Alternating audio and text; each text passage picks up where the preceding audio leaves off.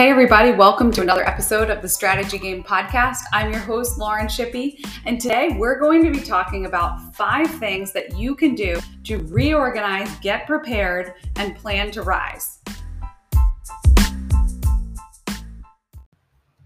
So this is something that I had written a while back, and I love just revisiting this because I think when we get in places where we're just navigating new territory or we are coming out of one season and entering into another, it feels like there's a lot of shifting happening in our work, times of transition. This is something you can always go back to. So I'm going to go through these 5 principles. And the first is over communicate. So over communication with your team can really help during these periods of time when maybe things are uncertain or you feel like you're in a transition season. It's great to say these things out loud. And I always talk about this with a team. So what you're doing here is you're taking the subconscious frame of mind and you're moving it to the conscious mind. So that is what we want to be able to do and help our teams do. So I would say anything you can do to communicate to them. If there's something you're unsure of, I would say it's okay to let that be, but communicate what you can communicate so you can equip them and ease any tension or fears. Like the elephant in the room, address the elephant in the room, what they might be thinking or feeling first, because that will help them work better, be more productive, ultimately grow revenues. You see how that's connected right there. So when they feel stable and secure and they feel connected in the work environment, then they can be able to be more productive. So that can jumpstart productivity where it's needed. It can set expectations about working right for them. All of that can happen through over communication. So if there are any blank spaces or holes in connection with your team, I would encourage you to jot those down right now. If you're thinking through this, if you're at your desk, if you're listening, type a note in your phone. Where are the things that are maybe unsaid, or even just people on your team that you haven't connected with recently? And what or who do you need to reach out to here? So, because really, if people don't feel connected, then assumptions can creep in.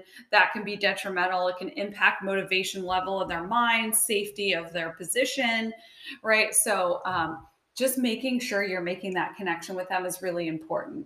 Transparency really protects the safety of people and the way that they feel.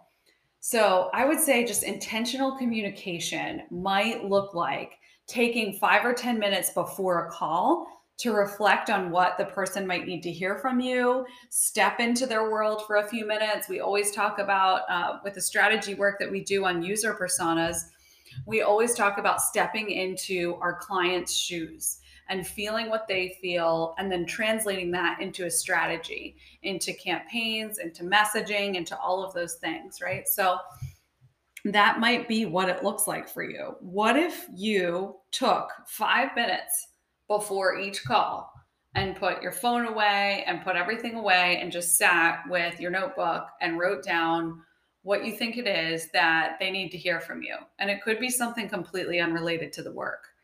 I've had this happen many times, but it's actually incredibly impactful on what you need to get done. So let that form of, I don't even want to call it distraction because it's not, let that form of communication in and take place and try it for a week and see what you find. I promise it will be game changing. And this is what we talk about in the Strategy Masterclass and in the podcast. You want to become a game changer, not just an outperformer. So anybody can hop on a call and crank through the to-dos and, pitch more business and do all of the things that you're going to do. But when you're truly a game changer, you can take time to reflect real quick and then act, right? And you can recognize the value that what you're saying may not be directly connected to what you're talking about, but it is really important. So I would say that is super important, stepping into their world, thinking about how they might connect and doing that first. So when you're able to write that out and communicate it, that can be huge. Number two is evaluate. So evaluating, it's a really ideal time in periods of transition to evaluate the systems, the processes, the offerings, and the people in your business. I'm going to say that again because there's four parts to it: the systems, the processes, the offerings, and the people in your business. Using the pause here or any kind of transition time or pivot time might look like conducting a gap analysis on your business to see what is missing. What are we missing in terms of systems? What are we missing in terms of processes?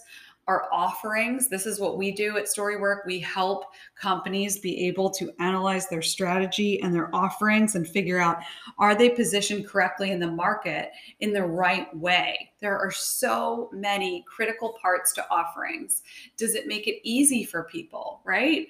And so we want to encourage you all to be able to evaluate all of these four pillars in your business: the systems, processes, offerings, and then people, and use this to see what changes you need to make. So you can do this on paper. I mean, you can simply just jot down these four categories, and you can identify what needs to be put in place and what changes you need to make to tighten your business model up. So this is preparation to shift and to really make a strong transition if you're looking at doing something like this. And consider inviting your key stakeholders into this process and simply write it out on the whiteboard. Look at it. Sometimes you kind of have to go back to the simple tactics to then figure out the more complex tactics. Number three is set survival versus strategic planning time. So when you're entering into maybe switching gears or switching up offerings or transitioning of some sort, it can be a period where it feels like it's a survival. But what we want to make sure that we maintain intact is the strategic planning right now. So what you might be constantly operating in is sort of a survival mode, which is necessary. It's understandable. Sometimes we need that adrenaline to push us through, all hands on deck, consistently timely updates on the landscape, right? Adaptability and focus. But what we want to make sure that we maintain is that strategic planning time, even in the midst of that season, right? So the dreaming and creating mode, it's important that that side of us doesn't completely die while we're in this transition or survival mode. So monitoring inputs can help. Here's the solution for this. Allow time away from messages, from news feeds and phone calls. Determine a time with yourself and or your team where you can just transition into just a bigger picture visionary mode. Step outside, change your environment, put on do not disturb mode, zoom out, and just remember why you started. Maintaining a connection to your vision is really important during this time. So how can you meet people where they're going to be when you all move into this next season or phase or transition? And that's what, as a leader, you want to be anticipating. Number four, sharpen your skills. So this is a time during the transition to figure out what you're going to need for that next season. And this is part of what you can use the white space for.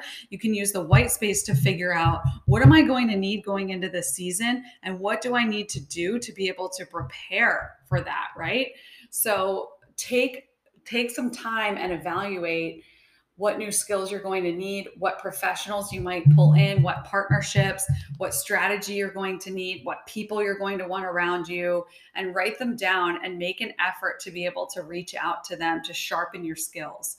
And number five is prepare and plan to rise. So continue to brainstorm on your future track. What does this look like when you come out of whatever transition you're in? What vision is being revealed to you? And at least once a week, having these conversations with trusted mentors and accountability partners and team members really keeps that dream alive. So preparing and planning looks like using those skills that you're acquiring, right?